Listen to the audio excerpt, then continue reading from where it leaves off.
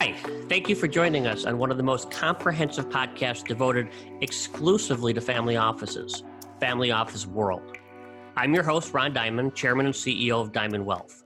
We represent 100 single-family offices ranging in size from $250 million to $30 billion. I've been the keynote speaker at dozens of family office conferences around the globe and have spoken at over 150 family office conferences in the past 5 years.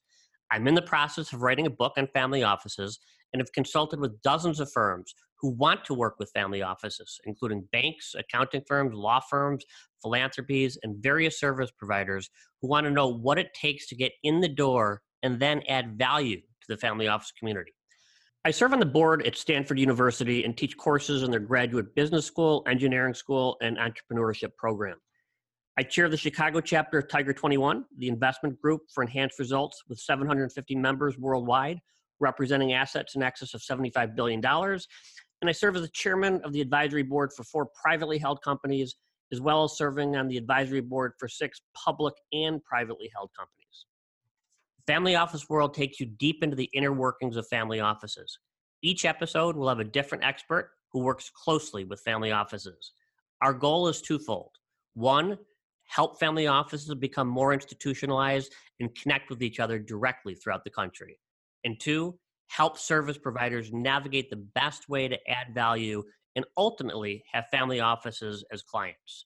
Please subscribe on iTunes or your favorite podcast app. Well, I'm thrilled today to have Jeremiah Baker. Jeremiah is both a friend and also one of the foremost authorities in the country on cybersecurity. And in the family office world, which is the world I live in, cybersecurity has become more and more prevalent. And whereas previously people were being very defensive, it looks as if we're starting to see a little bit of a shift.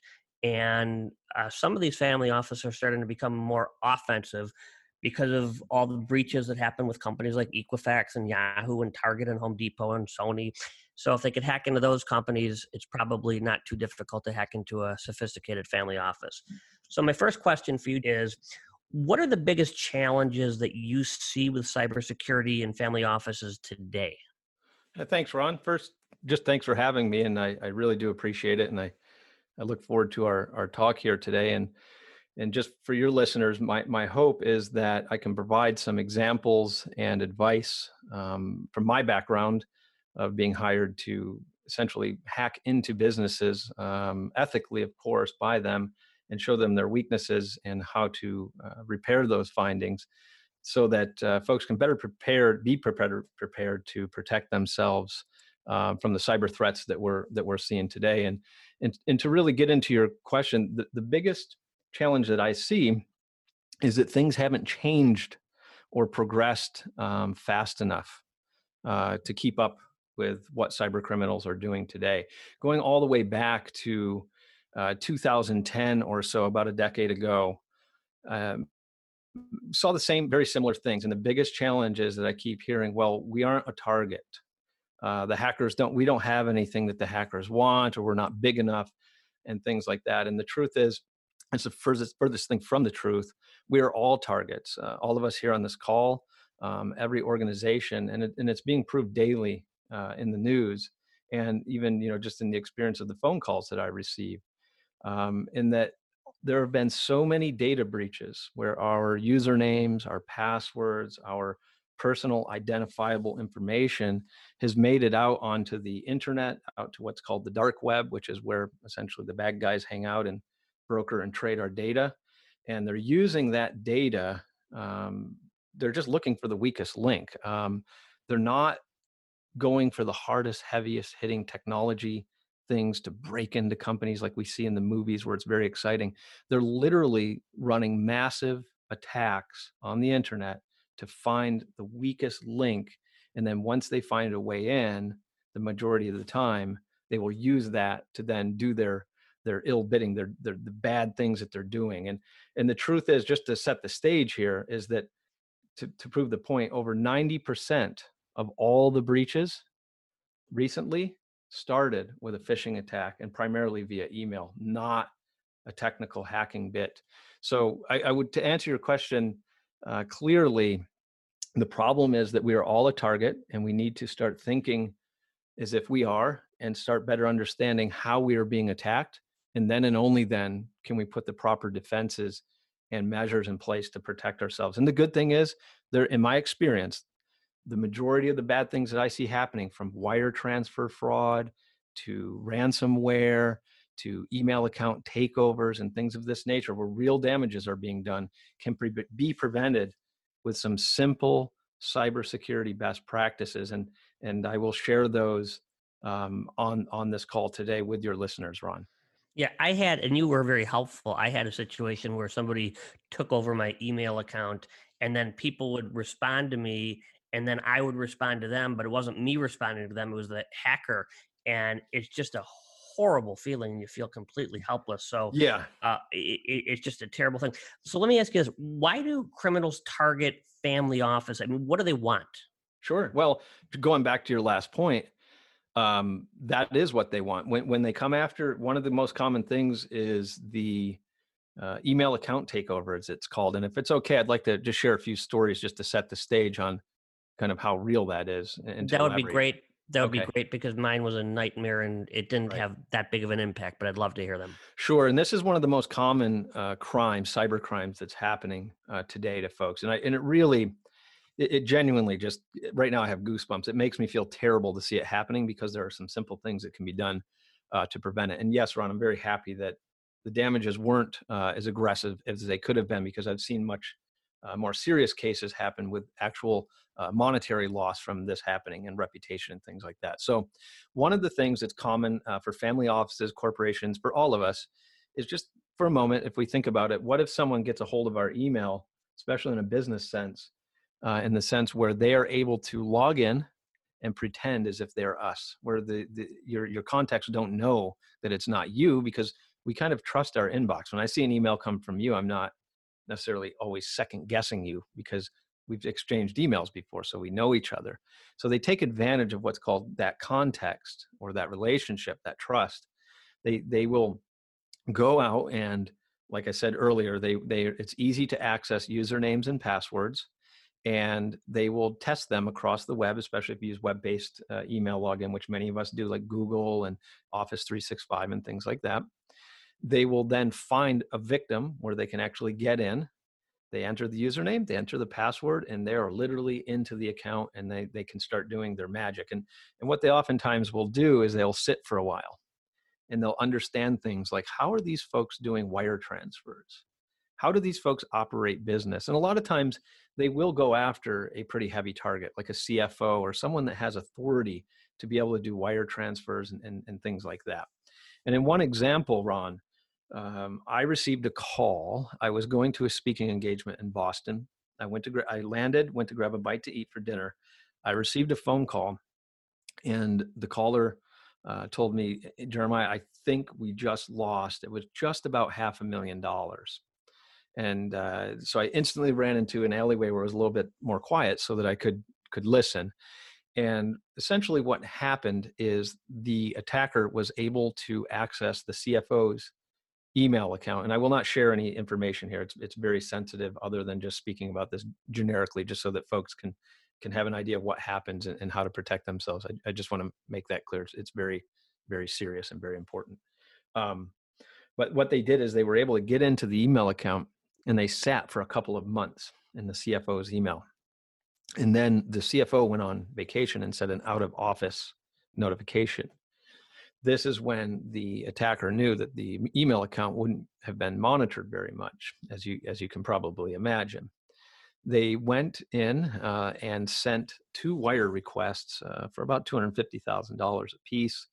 The money went to 2 businesses within inside the United States, and then instantly offshore, to where we couldn't, you don't have jurisdiction, you can't really get to it. And that's another point, is that a lot of these criminals, if you look at the FBI's most wanted, they are not inside the United States or North America. They're in areas where we really don't have the ability to do a whole lot, if that makes sense.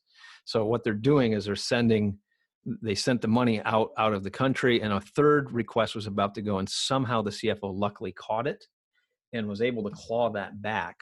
But the other 2, it took a lot of work to stop that. And that is one of the most common things that the cyber criminals are doing today, is they're going after those business email account takeover, as it's called.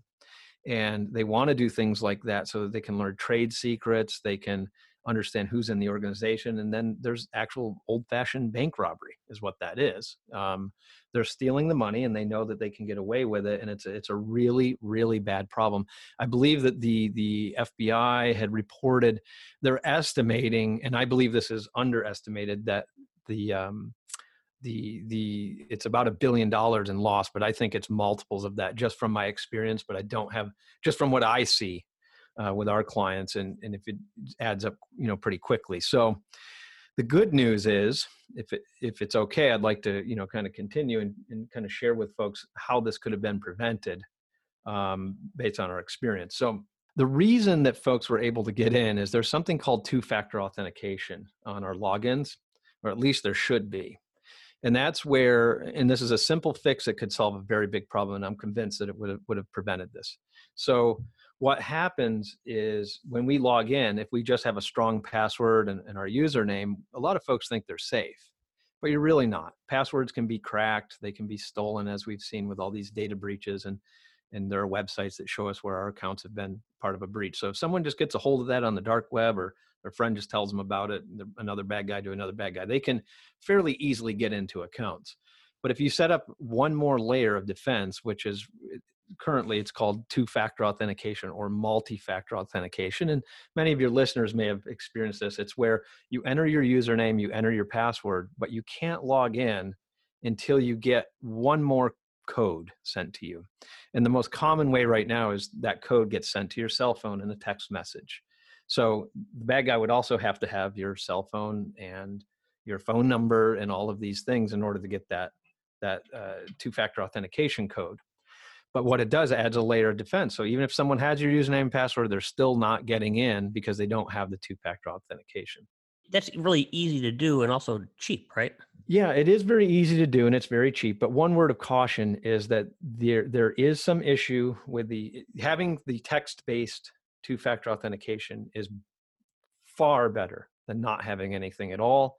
But there have been advancements made to where, there is an issue and where folks can go into your cell phone account and do something called a SIM swap, and which means they can take over your cell phone, and then they could receive your text messages. But the likelihood of that happening, on a grand scale, nothing is impossible, and it should be protected against, but it can be done. So that's why folks like Google, and there's another company, there's several of them out there, but they offer more of an authenticator code that runs either on an app on your phone or a device like a key.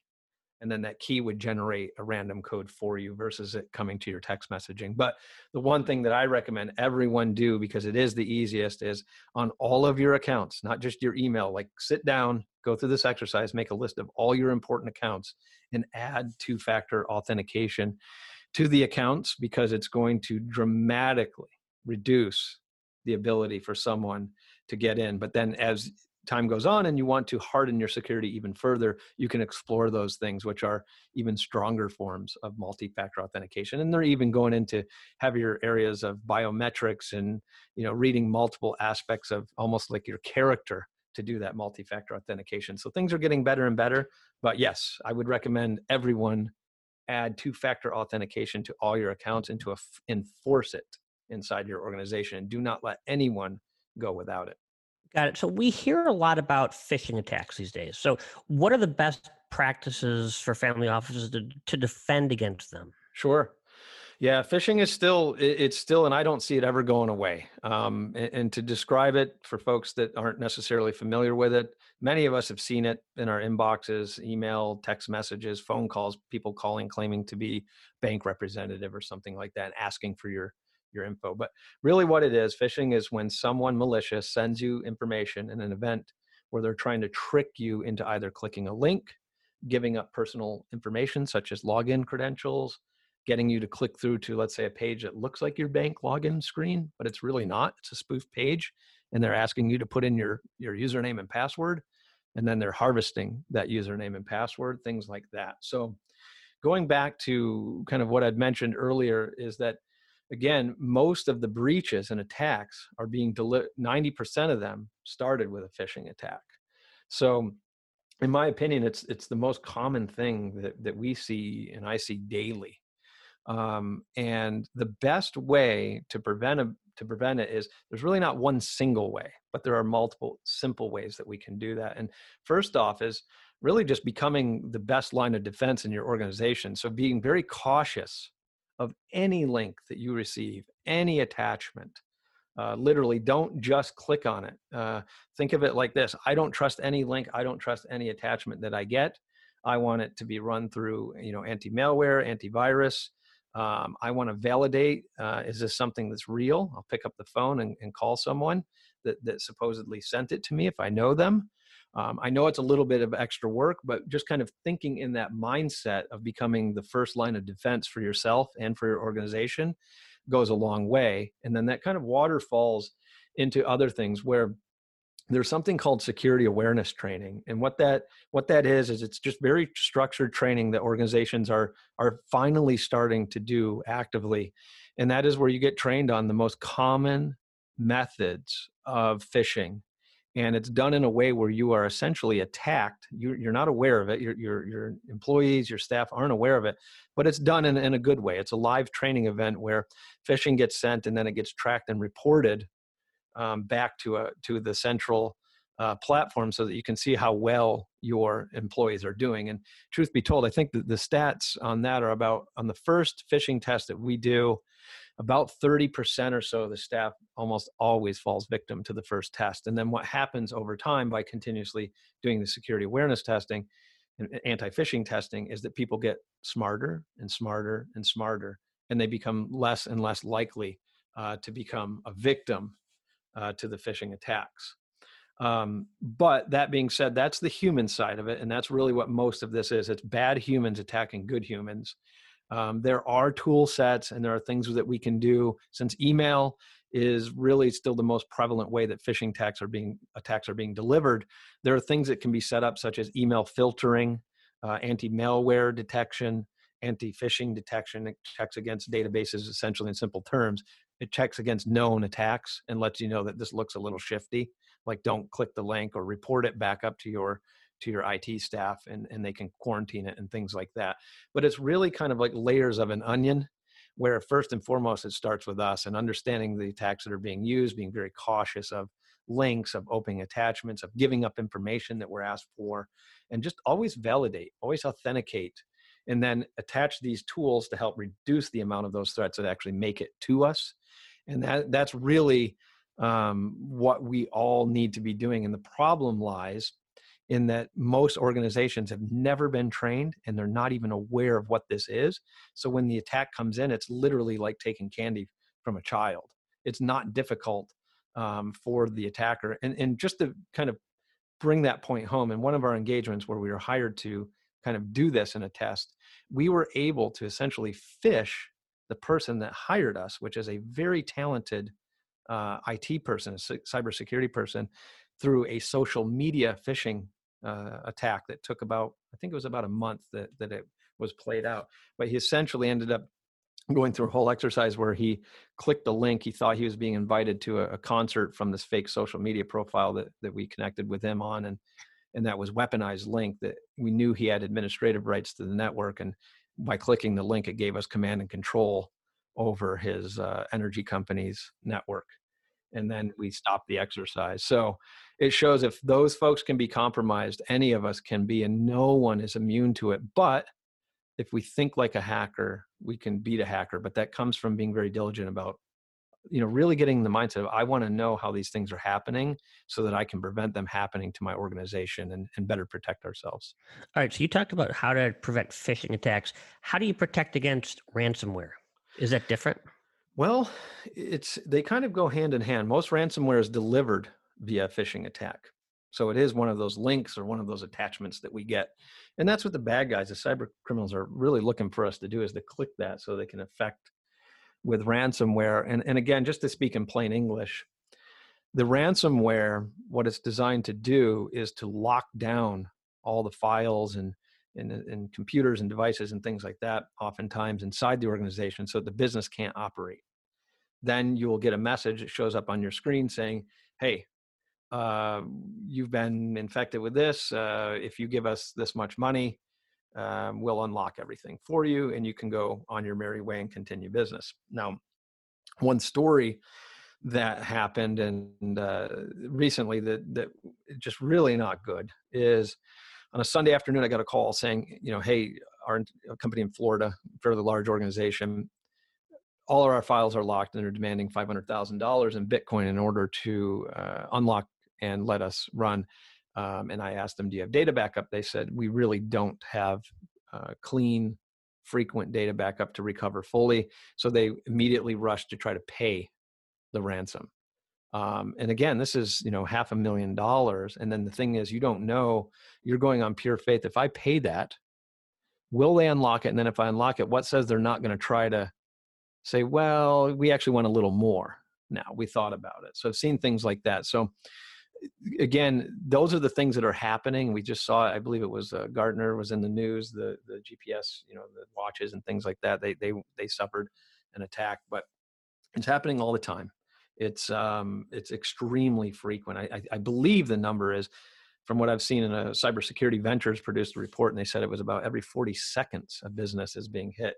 And that number is actually increasing. I think they're projecting it to be around every 14 seconds in the near future. So that being said, there are a few things that we can do. Obviously, there's technology that can try to help prevent it before it gets to the inbox or into the network and things like that, which is, it just should be there, like gravity, like breathing, should have it. And most IT security professionals will understand that. The second part of it is having very frequent data backups. So, and having those backups off-site, so they're not part of the network, meaning if you get infected with ransomware in your network, it could easily go into the backup where they're stored and then lock them there as well. So you want to have it properly set up. And then one of the things I don't see enough people doing, even the folks that are backing up, they're not doing an exercise, a live exercise like we do with anti-phishing and things like that. You want to test your backup. So you go through a mock exercise every so often saying, oh no, we're, essentially we're locked and we can't do anything. And then the staff will go through recovering all the files to see how quickly you can get back up and running. And that's a really good exercise for folks to do. So in simple terms, it's really having the measures to try to prevent it from coming in the first place. Then it's having your very clean offsite backups done so frequently that you can recover them and be back up and running without having to pay the ransom. And so what are the top ways then that cyber criminals are attacking? How would you define that? How do you describe that? Sure. Well, going back to it, just from the statistics, the main way is our email inbox is just, it's terrible. That's where they're going. 90% of all the breaches start with a phishing attack, most often an email. And then, there's things like text messaging attacks. There's voice phishing, voice calls. And then anything else that you can imagine that they can reach you on, they're trying to do it. So it's really phishing is the big one. Then ransomware that we discussed. And then there's another bit which is kind of nasty as well, and that's denial of service attacks. That's where folks will kind of hit or hammer your website, your business, for example, with so much traffic that it cripples it and it can't run. But the good news is there's certain services and things like that we can plug into that kind of distribute our hosting that prevent that from happening. So it's really phishing, it's ransomware, it's social engineering attacks, which is where people are, trying to trick you into doing something, even getting into an office. Like recently I heard where an attacker got into an office and took a highly sensitive piece of equipment that was being developed. So there's things like that, but that's, it's lesser on the scale. And then what they're doing with these attacks is they're trying to take over our email accounts so that they can do the wire fraud or so that they can send out and distribute more malware or ransomware out to our contact list or to social engineer our contacts. If we have ultra high net worth people or very people with authority in our contacts, that's literally a honeypot for these folks once they get into the email. So those are the big things. And then smaller on the scale, there are things like where people are trying to very target very specific people and breach them remotely through what would be called traditional hacking or intrusion.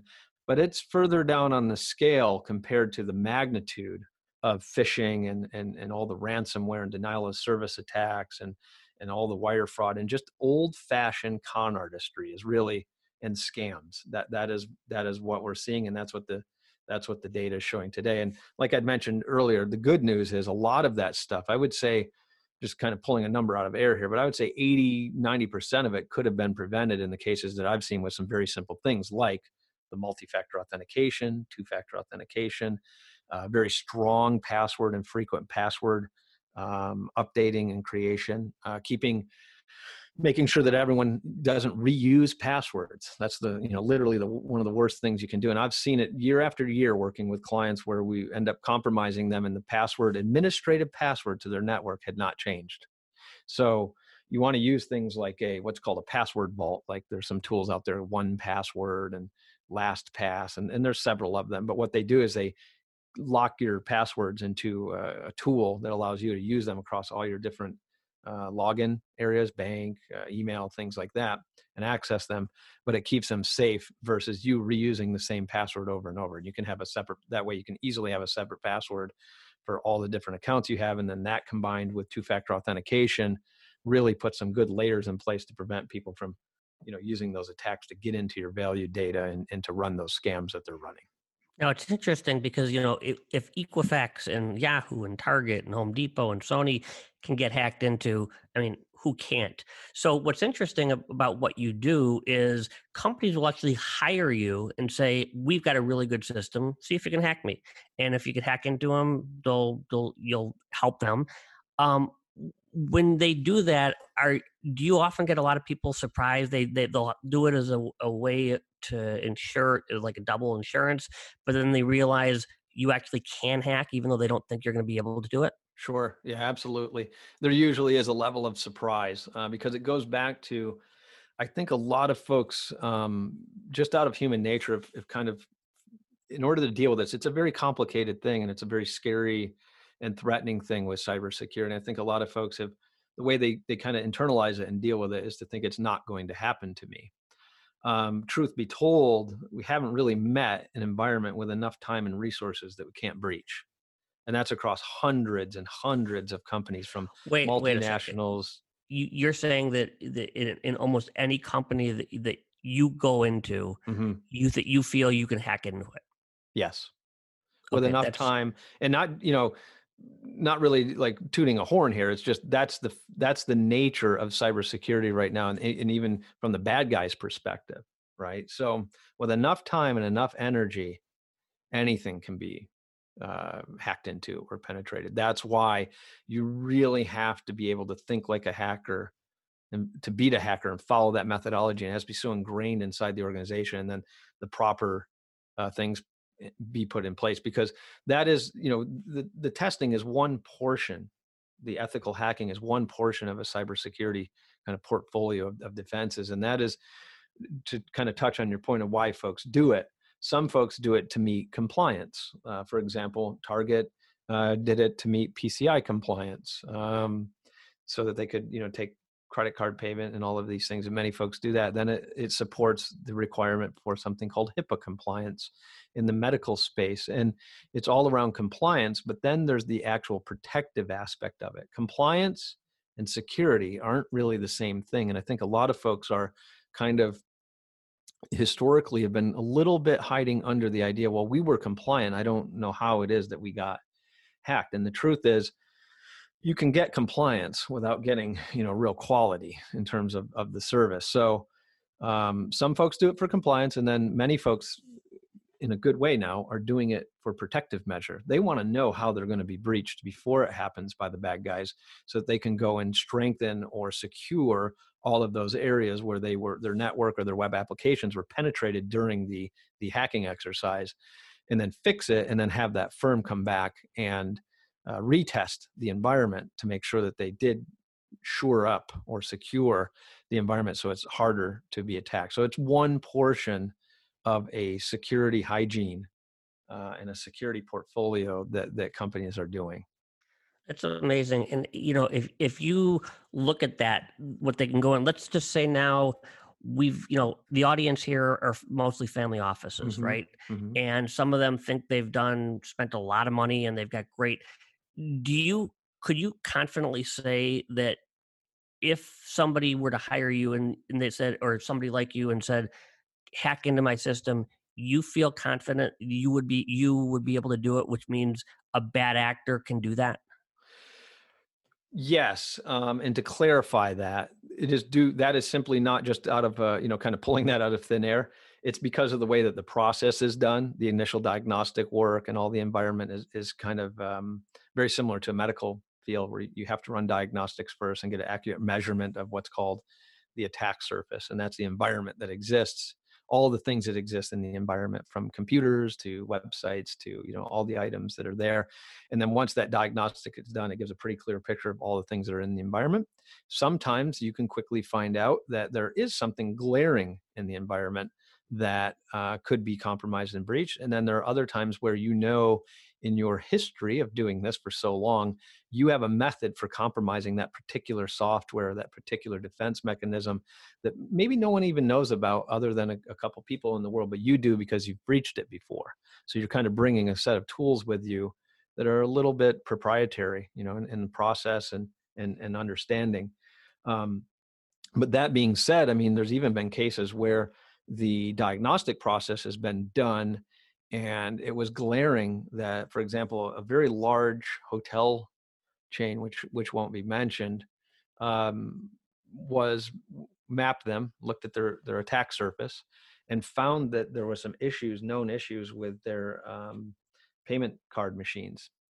And we highly suggested that they repair those and really take a look into it quickly because it was quite susceptible to attack. They decided against it, and then about 3 months later, I received a Google alert and got a Wall Street Journal article showing that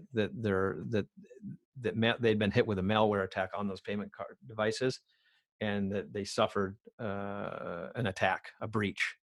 And things like that could have been avoided, and that still this day gives me goosebumps because just for such little effort it could have been avoided, but it wasn't. So going back to that, it really is a mindset that yes, everything can be breached with enough time, enough energy, enough smarts, but we can also do things that are not that complicated and easily kind of applied, that will help prevent 80, maybe even 90% of these bad things that are happening, from the breaches, from the phishing attacks, from the malware, the ransomware, the email account takeovers. A lot of those things are just simple solutions that could prevent that.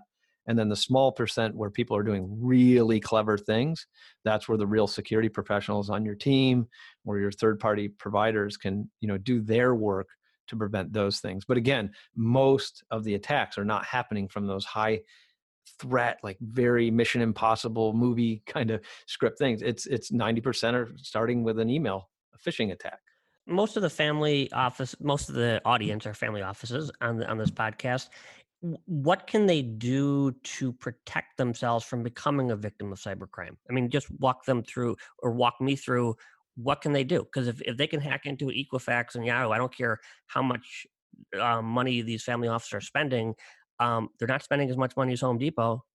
To answer your question, Ron, what can be done today? And I think this will block or help prevent, rather, 80, maybe even 90% of the things that are happening that we discussed, such as email account takeovers, where people get into your email and act as if they're you or someone in your organization, phishing scams, wire fraud, wire transfer fraud, getting access to your passwords, ransomware, and the things that are really causing trouble today can be done with some basic measures put in place. And the first one is I just recommend that everyone, if you don't have some form of multi-factor authentication on your login for your email, your bank account, all your important accounts, get that set up so that there's an extra step where you have to get that extra code in order to log in. You can't just log into your account with a username and password, because given all the breaches that have happened, a lot of us have reused our passwords and they're out there and people are able to get a hold of them and just access your account. So you want to get that multi-factor, two-factor authentication set up. you want to, to protect against ransomware, you want to make sure that you have your email filtering tools in place, and anti-malware and anti-phishing tools that will check for known cases of that to help prevent the amount that actually makes it to each of your staff members and to yourself. And then you want to have your data backed up, because if you get hit with ransomware and you don't have your data backed up where you can access it properly and just restore, then you're kind of stuck, and you may have to pay the ransom just to get your business back up and running. And that's what I've seen the majority of the time, is folks didn't have effective backups of their data that they could quickly restore, or they hadn't been doing it frequently enough where it was a little bit outdated, so it kind of still hurt the business even if they were able to kind of restore. So you want to have that. You want to have proper password management and password vaults in place, so that you can make sure that you're not using weak passwords, your staff members aren't, and that you're able to store them all effectively, safely, and then to be able to change them often. That's a really good thing.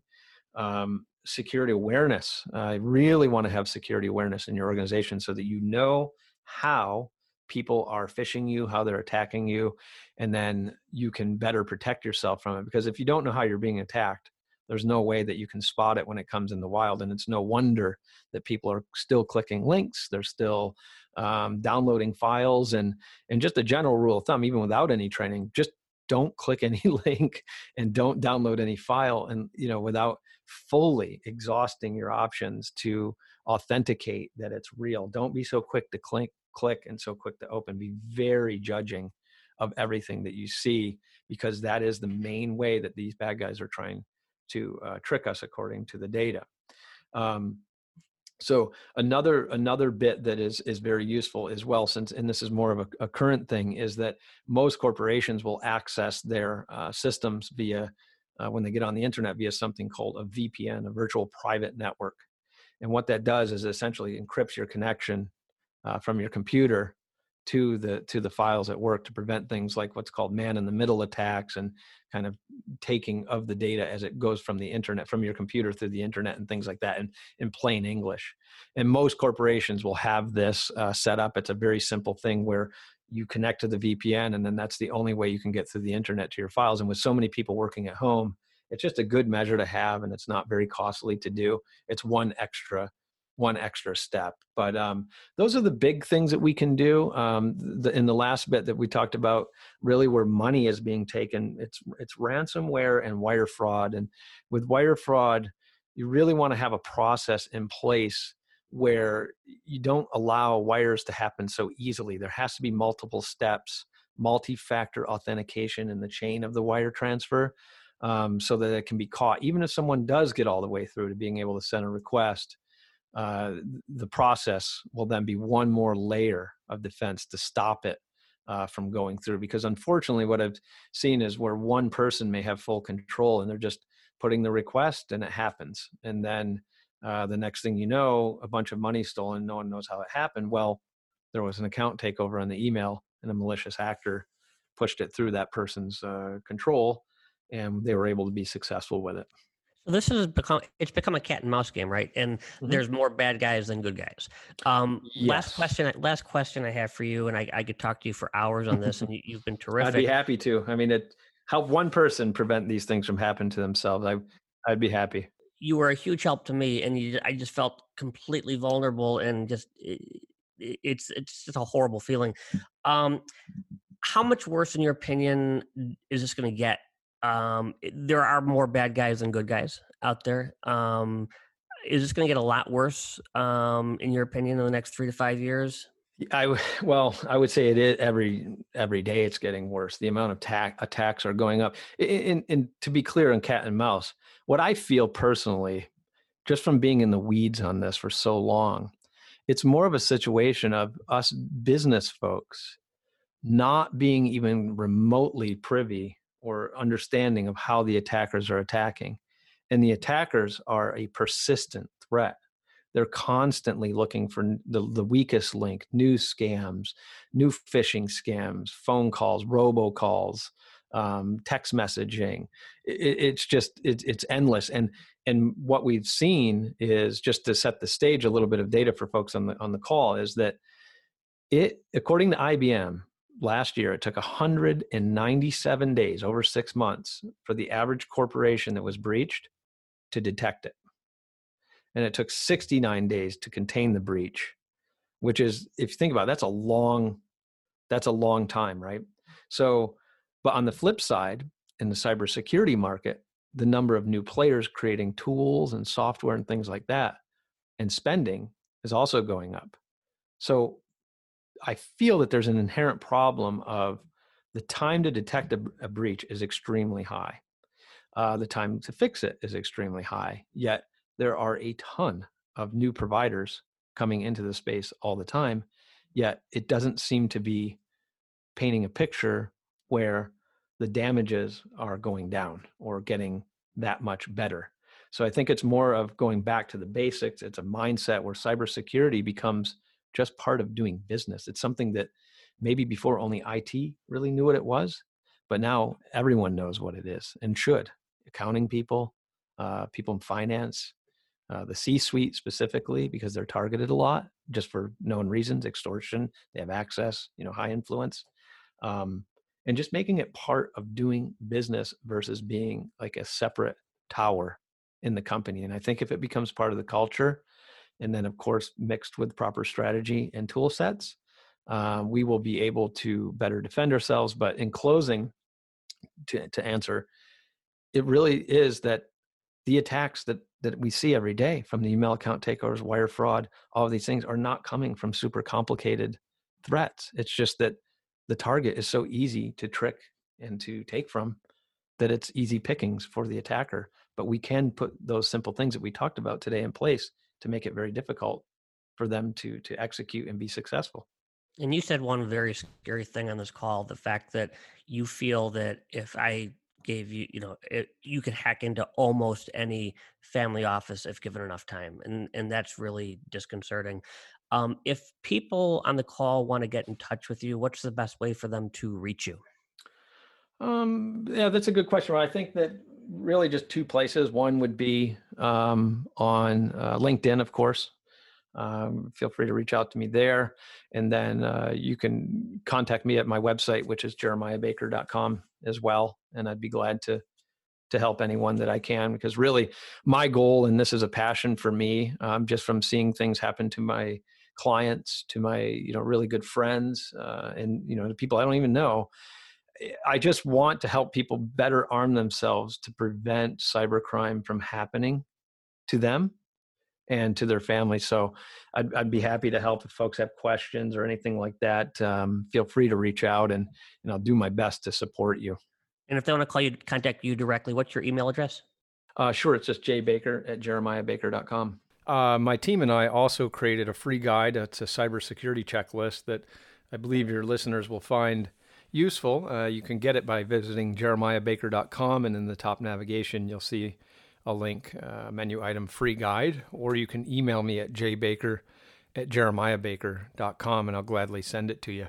All right, Jeremiah, this has been terrific. Fortunately for you, but unfortunately for the world, this is a growing business, and it looks like it's gonna grow a lot more. But you've added some tremendous insights to this, so thank you very much for the call, for being on the call, and you've been terrific. And talk to you soon. Thank you, Ron. Really appreciate it. Thanks so much. Thank you for joining us on Family Office World. Don't forget to subscribe on your favorite podcast app. If you like the show, rate it 5 stars and leave a review. Join us again next time for another episode of Family Office World. Thank you and have a great week.